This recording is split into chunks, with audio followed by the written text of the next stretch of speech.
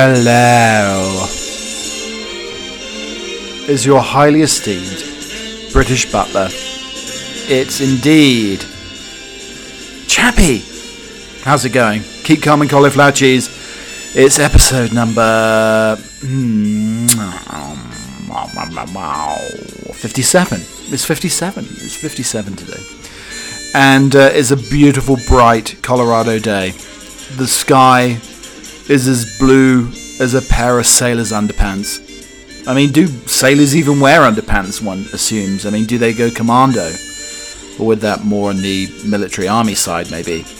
But I don't know. I mean, you would think that they might need long johns underneath if there's a cold easterly wind or something. So they probably don't go into the whole commando thing when you're on a ship, especially up in the crow's nest, casting sail, you know, pulling up the skull and crossbones, or maybe the Union Jack, you know, humming a sea shanty, or whatever these sailors do.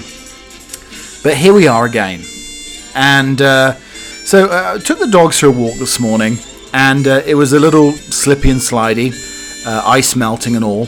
And I saw about maybe a trio of people slipping and sliding in the ice and the snow, melty snow.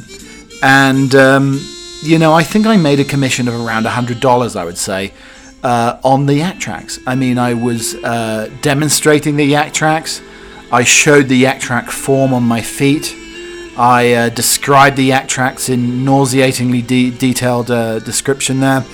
And I think people are impressed. I think people are going to go and buy the yak tracks, and it'll stop them sliding. I mean, I am like a pirouetting heffalump or a hippopotamus. I don't have the pink tutu, but maybe I should.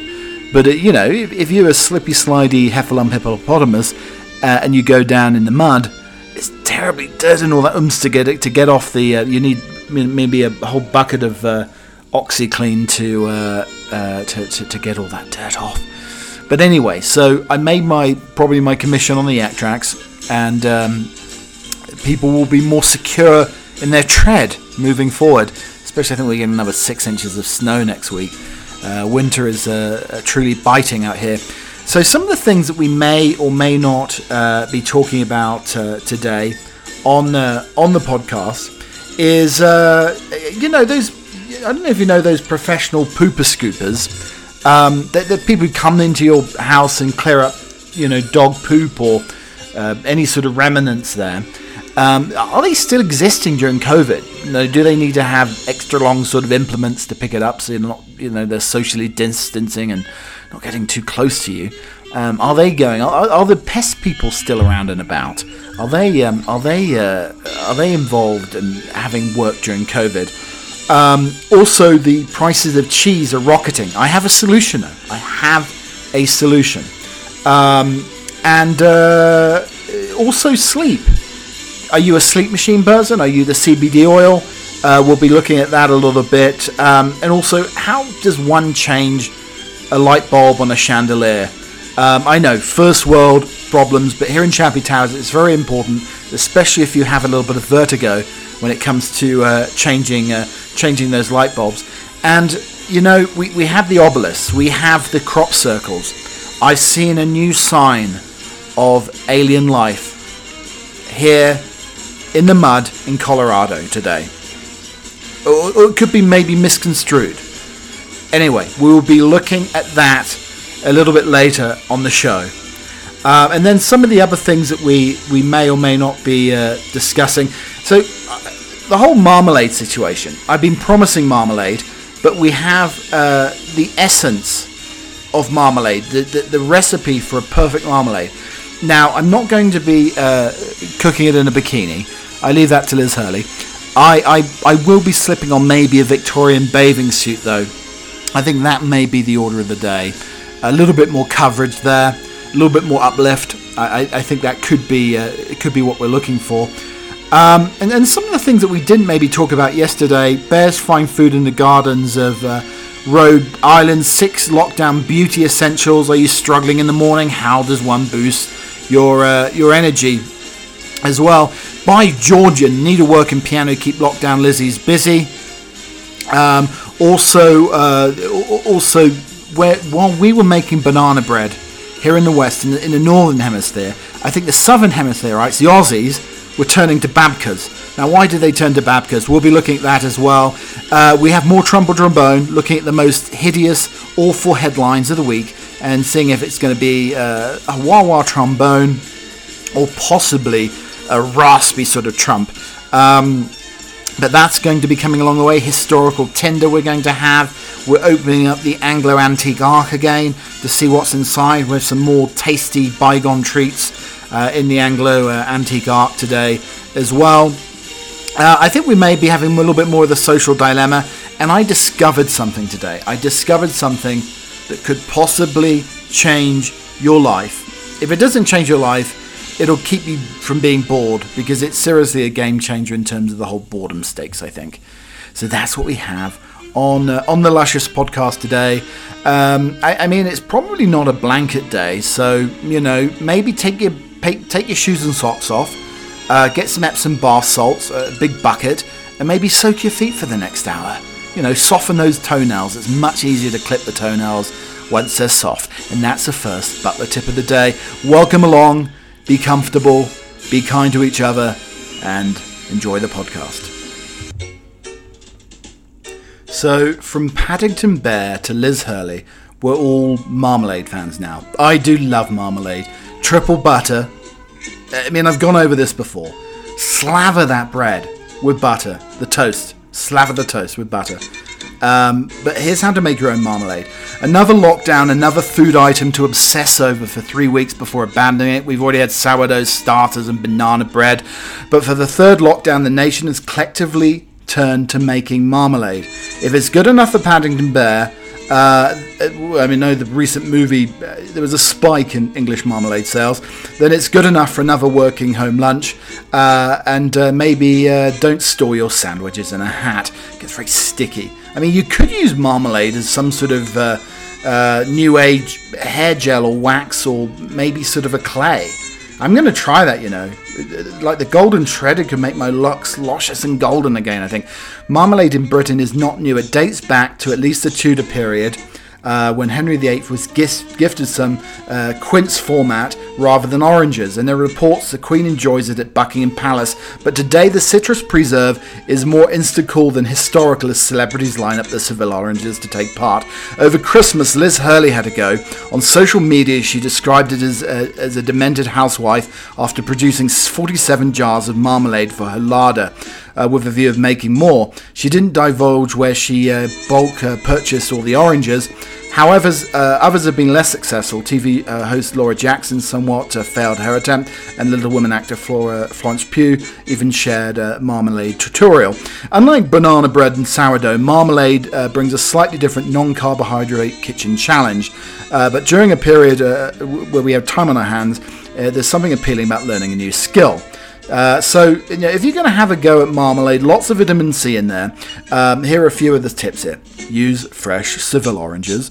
Their sourness and robustness make for a much better creating experience and finished product rather than eating typical oranges. Consider the peel size. They always say it's not the thickness of the peel, it's what you do with it, I guess. But how hardcore do you want it? How thickly and in what shape do you cut your orange peel determines this. It's all personal preferences and aim towards what you want to use your marmalade for. It affects the taste, density, and mouthfeel. So between the thickness of the skin, I guess. Mix up your sugar. White granulated has all the molasses refined out of it, but you may fancy something with a bit more depth to it. In vintage thick cut marmalade, there's a mixture of white sugar and dark brown sugar. Consider taking it to the next level. We add ginger and whiskey to some of the... I've seen champagne in marmalade as well. A dash of the bubbly stuff would be absolutely delicious. Marmalade for life is for life, not just for toast. You can mix it into sauces. I've seen it in curries before. You can add a little bit of scotch to it as well. But a boozy twist on the British staple. 1.3 kilograms of Seville oranges, 2 lemons, and some water, 21 kilograms of water. Granulated sugar, 2 tablespoons of whiskey if you feel a bit bolder, and then you have the butter as well. Absolutely lashings and lashings of marmalade on, really, as I said, just smother that toast in butter, marmalade on the top of it. Absolutely delicious. Forget your diet for one day and just revel in the Seville orange delight.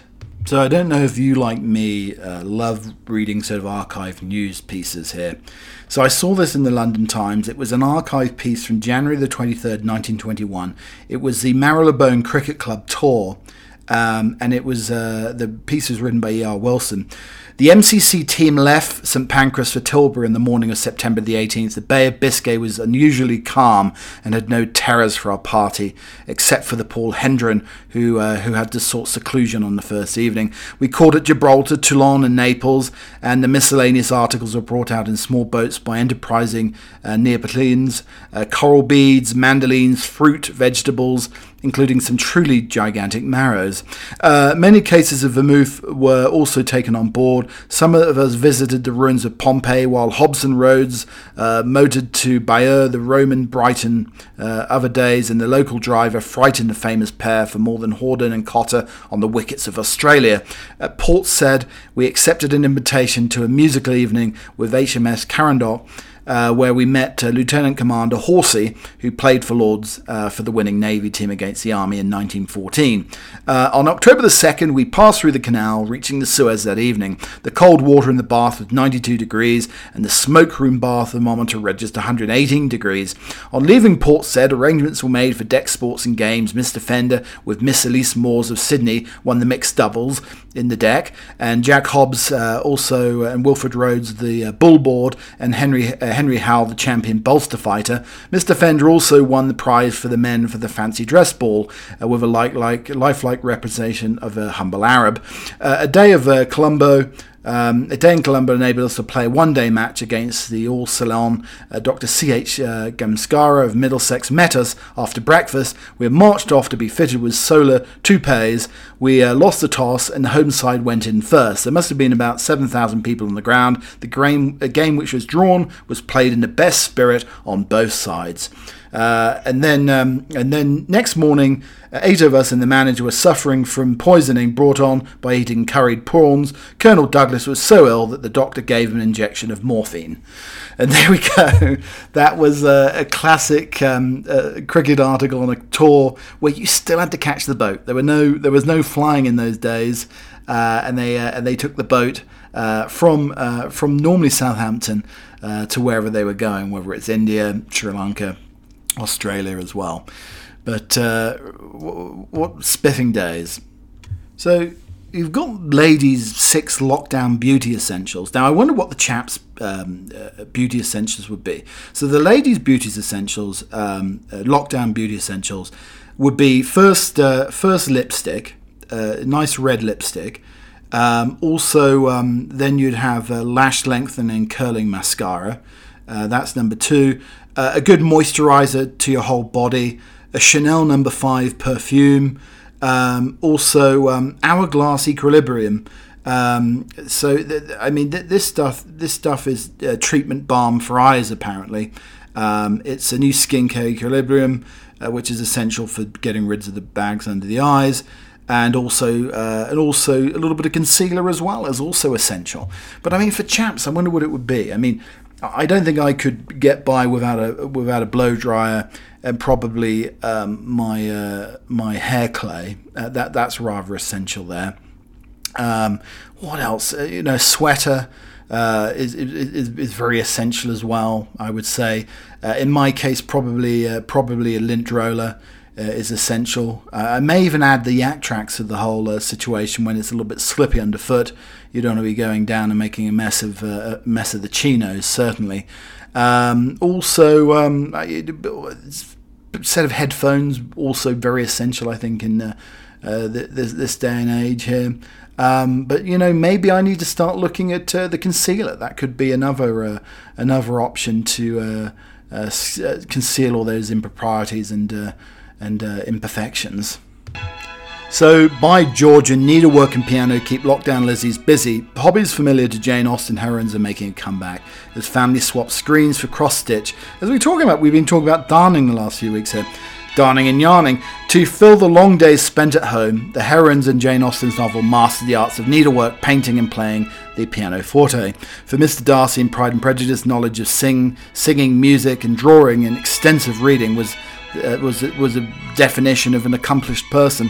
Fast forward 200 years and the enforced confinement of the third national lockdown in the UK is making us all feel like we're living in an Austen novel ourselves. Retailers report that Britons are buying needlework kits, acrylic paints, novels, and even pianos to pass the time. Fatigued by endless video conferences, homeschooling and family Zoom chats, a growing rebellion against screen time has fueled the nation's love of physical books, and they seek out tech-free hobbies. The resurgence of traditional arts have been boasted in Netflix series Bridgerton, the adaptation of Julia Quinn's novels. The characters are often seen playing the piano, reading, sewing in the drawing room. Cross-stitch sales have risen by 545% this January. John Lewis, the store, said embroidering cross-stitch kits were a huge growing trend. And then Catherine Patterson, Customer Director, Hobbycraft. Throughout the pandemic, we've seen increased demand for things craft, but traditional crafts such as those synonymous with the Regency era, such as needlework and arts, we definitely are the most popular. Maybe the thimble is going to come back as well. I see lots of antique thimbles on eBay, but one needs a thimble if one is cross-stitching, I would think. During the lockdown periods, customers often return these crafts as skills to learn or rediscover, but also many of our customers tell us it offers them escapism, and the therapeutic nature of crafts such as embroidery helps them to switch off. So I mean, people are turning off the box, getting out the cross-stitching. It's a knit one, purl one. That is the clarion call across the whole world at the moment, I think. So I've been wondering about some of the services that were rife before lockdown. Are they still going on? Now, one of them is the pet waste picker upper, the pooper scooper, the professional pooper scooper. Now, I was wondering if they need new implements like extra long items and abilities to prize up the waste and dispose of it without getting too close to anybody. I guess it's sort of fairly socially distanced as well, so that would be fine. But apparently there's no social distancing. There's also somebody in Texas near Dallas, pet butler dog waste removal, and these are a couple of people in the Dallas area who've been providing the best in dog poop cleanup and pet waste removal services for residential yards in local communities. It says we specialize in dog poop services for commercial properties, apartment complexes, and the pet butler is more than just a professional pooper scooper. We treat each client with care, dedication, and the best interest in mind. We will diligently scoop dog poop and take care of your dog waste removal from your yard or property. You fill out your needs here, the number of dogs you have, and it gives you a price. I mean, I don't know if it's by the pound or not, or by several pounds. Who knows if you've got a big dog? So they provide the waste removal service. You also get service notification alerts once everything's done, and also you can sign up for goose waste removal as well. And they handle a geese poop cleanup, and also afterwards you get a nice yard odor eliminator and disinfector as well. I wonder whether that would be the Chanel No. 5. Okay, so how the world has coped with lockdown. We had the banana bread, we mentioned that earlier, but Australians are turning to babkas. But what are other people looking at as well? One of the strange accompanying features of the pandemic has been its universality. Just as the crisis has gone global, so is enduring the tedium of its associated lockdowns. So you've got people from Singapore to Los Angeles to Spain, how they survived their enforced time at home. The answer came back the same: sourdough. Even France, boulangeries are in commonplace, sales of flour, and the bread makers are on the rise. In other respects, however, we're deviating in intriguing ways. A journey down Google's most searched for terms reveals that the French spent last year seeking recipes for cheese naans, brioche, and croque monsieurs. Not only any old croque, but the sort made by Cyril Lignac, whose marble cake has a cult following. A friend in Burgundy tells me how the yogurt kimchi experiments are fizzing away in dark cupboards over the country. In Italy, searches for Nutella cookies and plum cake recipes peaked last year. I saw somebody this morning on TikTok, my daughter shared it with me, and basically it was 2 bars of chocolate, and then the gentleman concerned cut into ice cream containers, circular ice cream containers, and then scooped out these round pieces of ice cream, put them between the chocolate bars. So the chocolate bars were like the bread of the sandwich.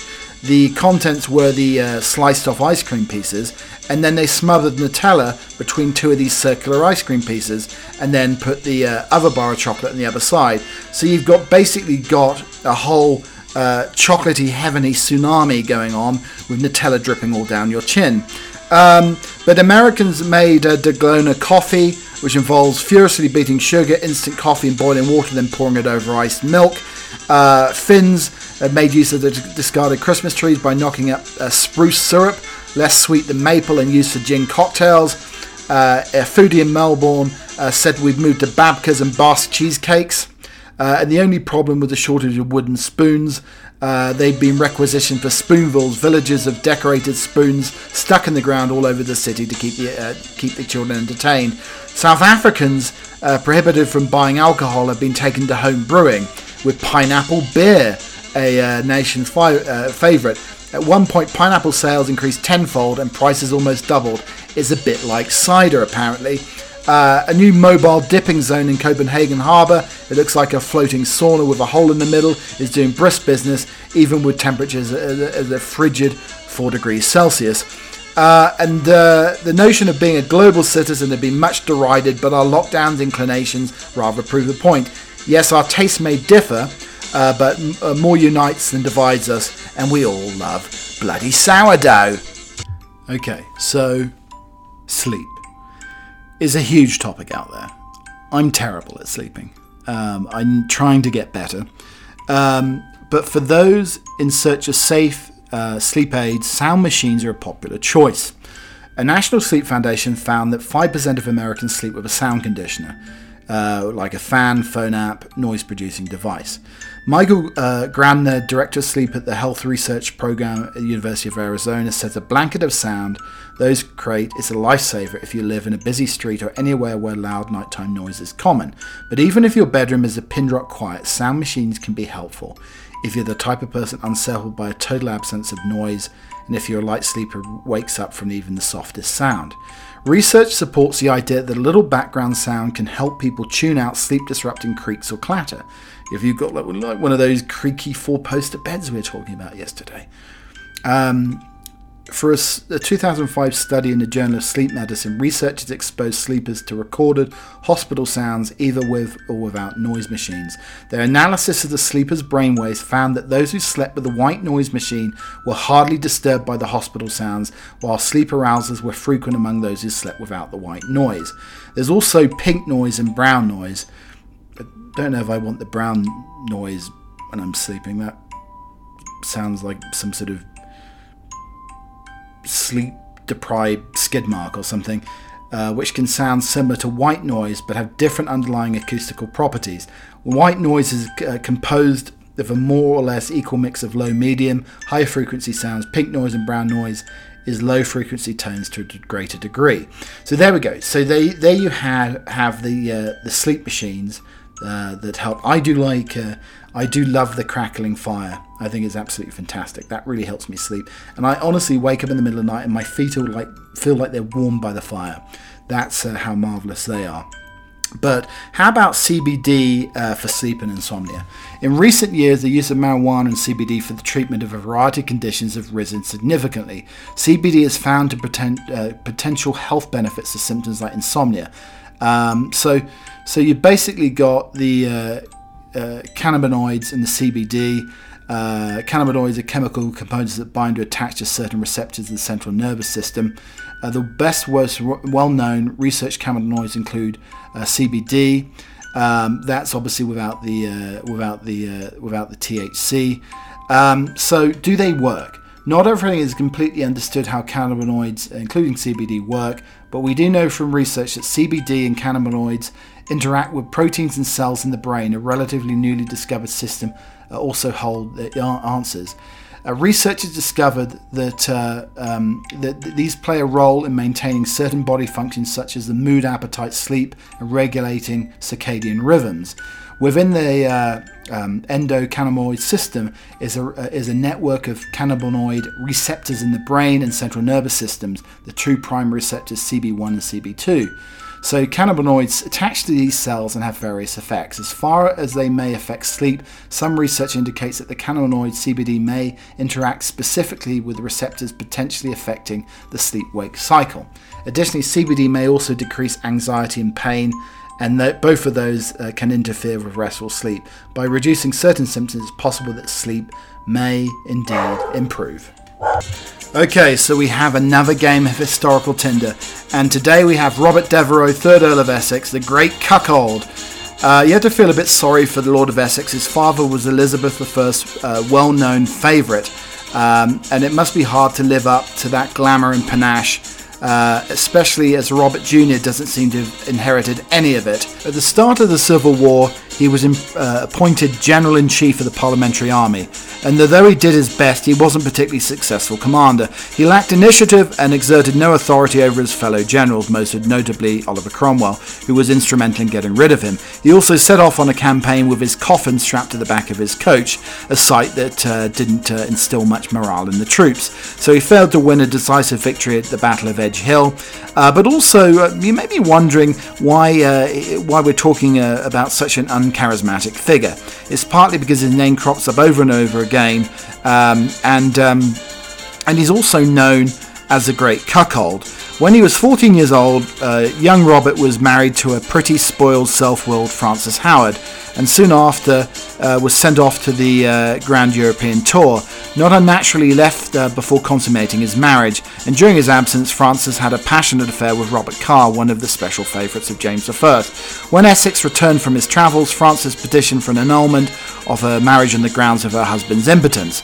The resulting trial was hugely public. Essex maintained he was perfectly capable with other women and was only impotent with his wife, because she reviled him and called him different names. Needless to say, this is when people started for sniggering. Frances didn't escape scot-free either, having been foolish enough, despite her well-known liaison with Robert Carr, to claim she was still a virgin. By the time of the annulment was granted in September 1613, Essex was a national joke. Although it's another story, it's worth mentioning here that Frances subsequently married Robert Carr, the Earl of Somerset, and the two were brought to trial for the poisoning of Sir Thomas Overbury. Essex was one of the judges in the case and pushed for the death penalty. I wonder why he eventually got it, but the sentence was never carried out. It's possible that he was one of the reasons Lord Essex chose Parliament over the Crown. He married again when he was 40 to Elizabeth Paulet, and this marriage was also a failure. The Countess bore a son who died of a plague within a month, and who Essex openly doubted was his own issue. At any rate, he immediately petitioned for a judicial separation on the grounds of his wife's adultery. A point of interest here is, unlike Scotland's divorce, it was not an option in England at the time. Elizabeth denied it, of course, claiming she was an innocent victim of a conspiracy by his lordship's friends, and feared her great influence over him. The court didn't agree, and Essex did get his separation. Unfortunately, what he also got was his renowned nickname as the Great Cuckold. So with his lordship, there was, not when he was involved, there was none of this. But there was a little bit of how's your father, and how's your mother, and how's your uncle going on at the side, I think, definitely, without a doubt. A lot of this sort of, some of that going on as well, without a doubt. But I mean, he didn't suffer a fate worse than death in this sense of the word. But the whole situation was rather more of this. Well, that's when he entered the bedroom anyway. Okay, so we're going to be opening up another Anglo antique ark.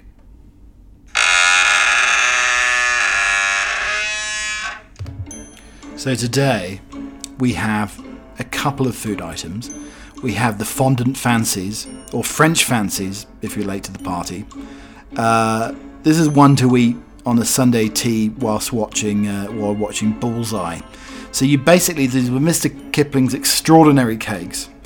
You had a brown fondant fancy. They were basically icing covered with a brown swirl or a white swirl on top, and a little bit like a Twinkie, I suppose. And you had a brown, a pink, and a yellow, and it was covered in this sort of icing, and it was a sponge cake inside. It was absolutely delicious. So, I mean, I delved into the yellows, then the brown, then the pink. I think that was my batting order, I suppose, when it comes to the Mr. Kipling's French fondant fancies. But I mean, in terms of other people, I mean, everybody changed, what they liked here. But they all, I mean, the yellow ones tasted slightly lemony. Now, the sort of Peanut Gallery on Twitter said they all tasted the same. And apparently there were Christmas and Easter versions as well, although I'd never seen them. One writer said, I know someone who once ate the whole pack while sitting on the sofa. Easily done. This one did pink first, then yellow, then the brown ones. And somebody used to eat the fondant fancies and have a Karamak bar at the same time as well. And then somebody has one with the yellow one, which still has a candle in it that they've preserved for like 25 years. I don't think I would eat that now if I were you. And then somebody else accompanied them with Viennese whirls, just in case you didn't have enough sugar. And then somebody had sardines on toast, and then they had the fondant fancies for dessert. I don't know if we were able to get the taste of the sardines out before you had the fondant fancies. So there we go. We had the Mr. Kipling's fondant fancies, French fancies, as one part of the Anglo Antique Arc this week. And then secondly, on the Antique Arc, we have the famous chip butty. So I know some people calling the chip butty is where you put chips or crisps in the middle of two pieces of bread and call that the chip butty, or you actually had the chips and the fish and chips or the French fries in a sandwich. So a chip butty, a sandwich made of French fries, is a food phenomenon that only happen in Britain, where the humble spud is a food group of its own. Every country seems to have its own versions of a heart attack on a plate. Foods in Britain is no exception.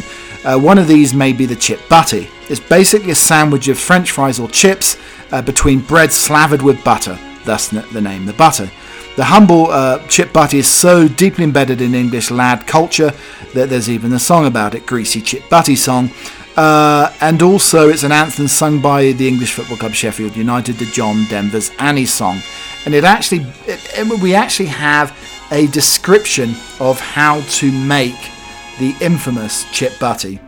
To sauce or not sauce, crispy chips or floppy ones, sliced bread, crusty rolls or buns. The recipe for the perfect chip butty.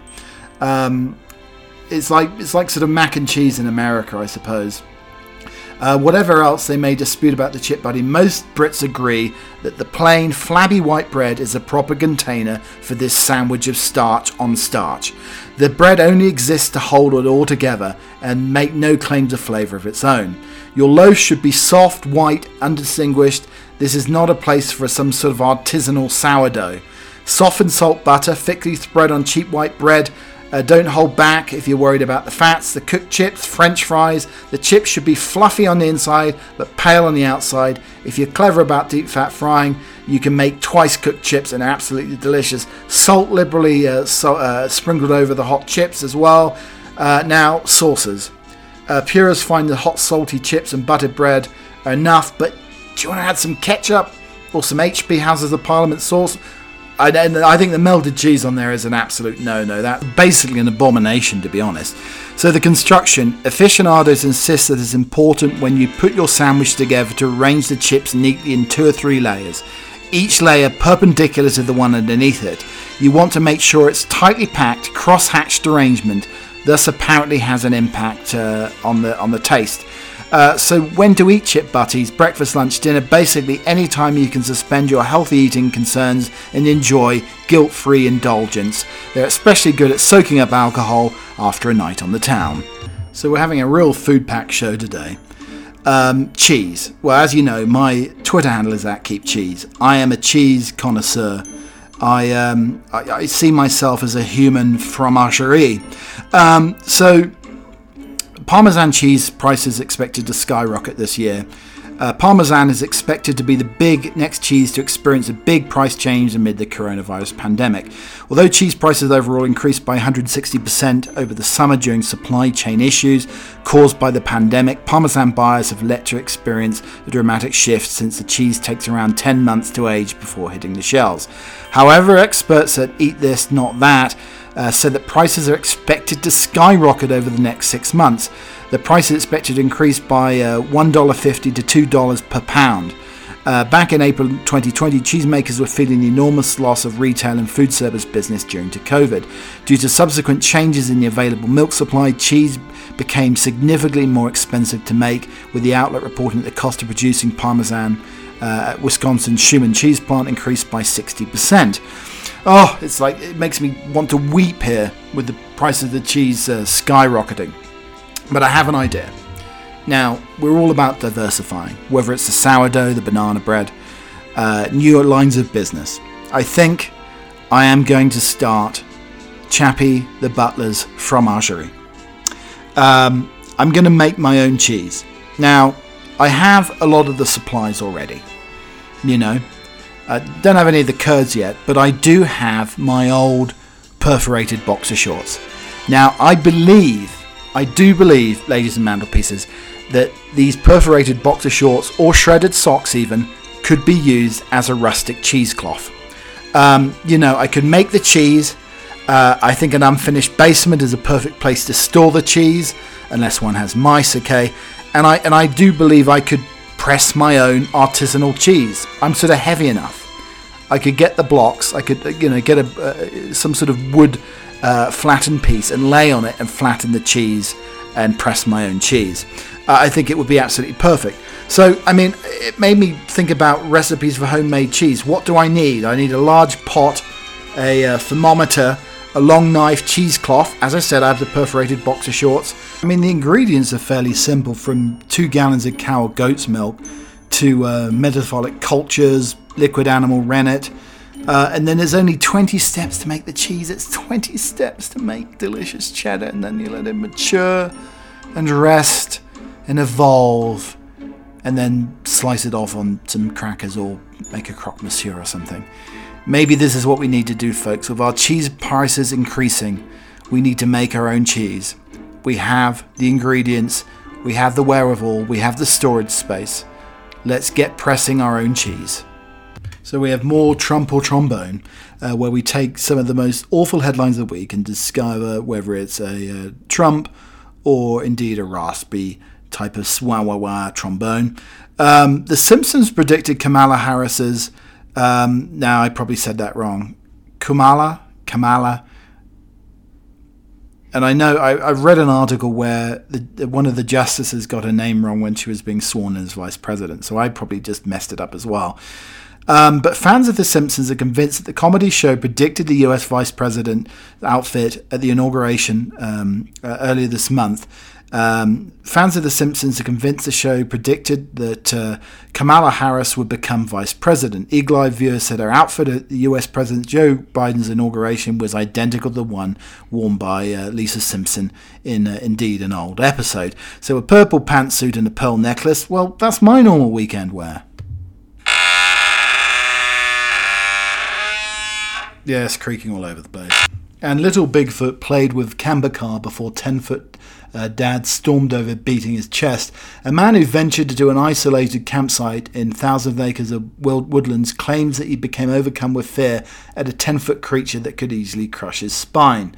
The curious Bigfoot family is a king camper carrying in his tent after he claims to have watched a 10-foot beast beat his chest. An incredible sighting of the so-called monster of Monroe County has been reported by the Beasts of North America author Andrew McGrath. In his research, Andy uncovered a vivid witness account from 2018 by a man who says he locked eyes on not one but 2 Sasquatches while camping with his girlfriend in Monroe County, southern Indiana.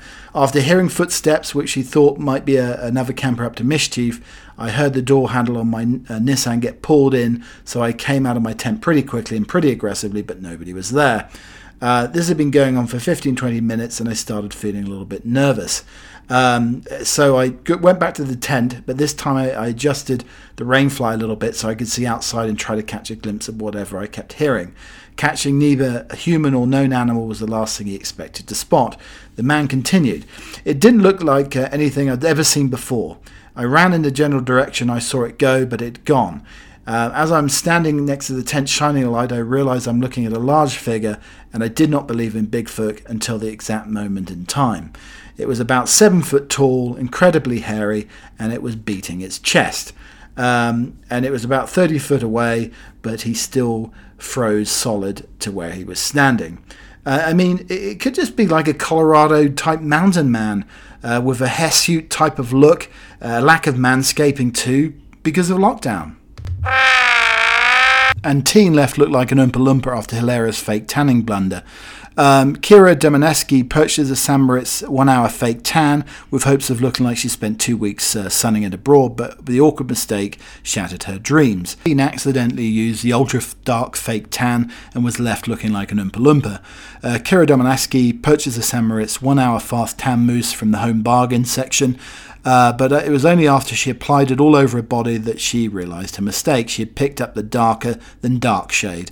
As she waited for the colour to develop fully, she wandered around the living room to her stunned mother, who was in hysterics.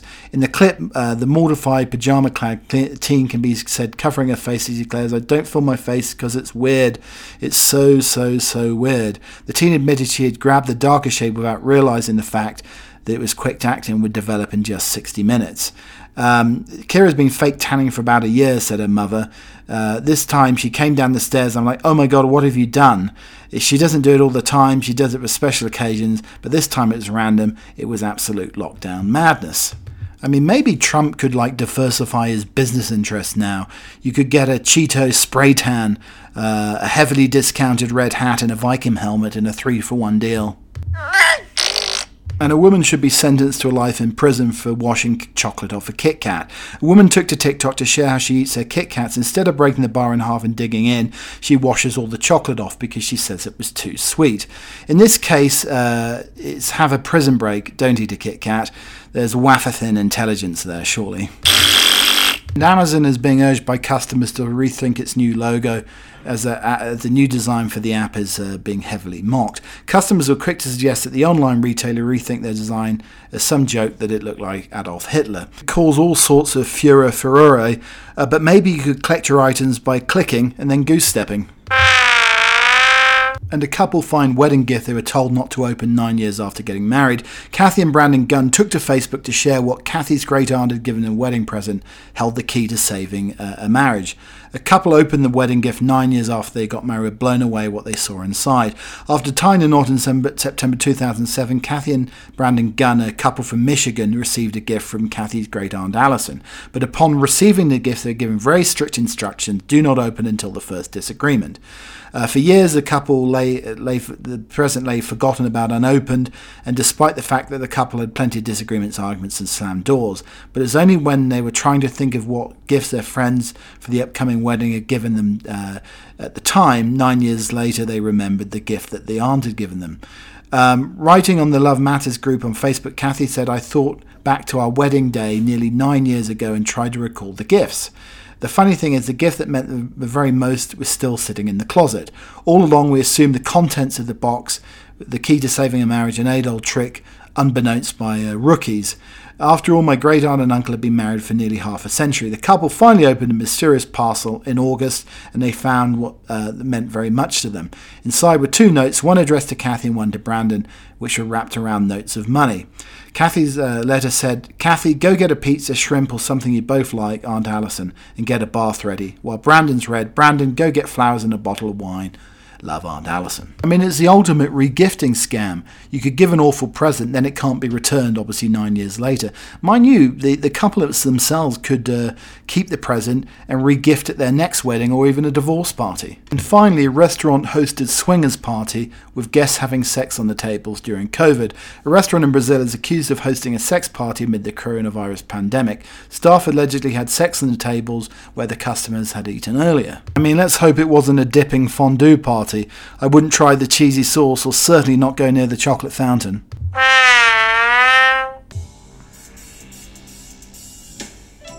Okay, so, walking the dogs this morning. Now, we've had our obelisks all around the world. We've had crop circles. Yet this morning, as I trudged through the mud, I saw these very strange, diamond-looking shapes imprinted on the dirt. And they look like alien symbols. Could they be communicating from another dimension? Maybe a wormhole in the future. These green, wrinkled creatures are trying to tell me something. And then I discovered that my feet, with the yak tracks on them, were leaving these alien symbols behind in the sodden mud. I mean, it could be communication hieroglyphics of a lost time or to be discovered world. They could maybe the same symbolism as crop circles or UFO sightings for the future. I mean, I'm a little worried. I mean, I nearly felt like going across my path and scrubbing them out because I think it could cause very severe confusion and paranoia about alien sightings. I mean, we may need to get Bruce Willis with his white vest on, and he may need to save the world again with an Aerosmith soundtrack in the background. I think that could be the only solution to people finding these yak track marks in the mud. It's gonna be I think it's gonna go viral. They're gonna see these tracks, and people are going to think that E.T. has finally come home. Thank you very much for listening to the podcast the last few days. I'm going to be back again with many of the topics we didn't discuss today. We'll rediscover them and revitalize them next week. It's Chappie out. It's Keep Calm and Cauliflower Cheese. This has been episode number 57. At Keep Cheese on Twitter and Keep Calm and Cauliflower Cheese on Instagram. Like and subscribe across all the audio platforms. And we finish today with a Rossetti poem, January. For January I give you vests of skins and mighty fires in hall and touches lit, chambers and happy beds with all things fit, smooth silken sheets, rough furry companions, and sweetmeats baked, and one that deftly spins, warm arras and dowy cloth and store of it, and on this merry manner still to twit, the wind when mostly his mastery, when the wind wins, or issuing forth at seasons in the day. You'll fling soft handfuls of the fair white snow among the damsels standing around in play, and when you're all tired and all aglow, indoors again the court shall hold its sway, and free the fellowship continues so. Chappie out, au revoir, and have a wonderful, delightful week as we move into February.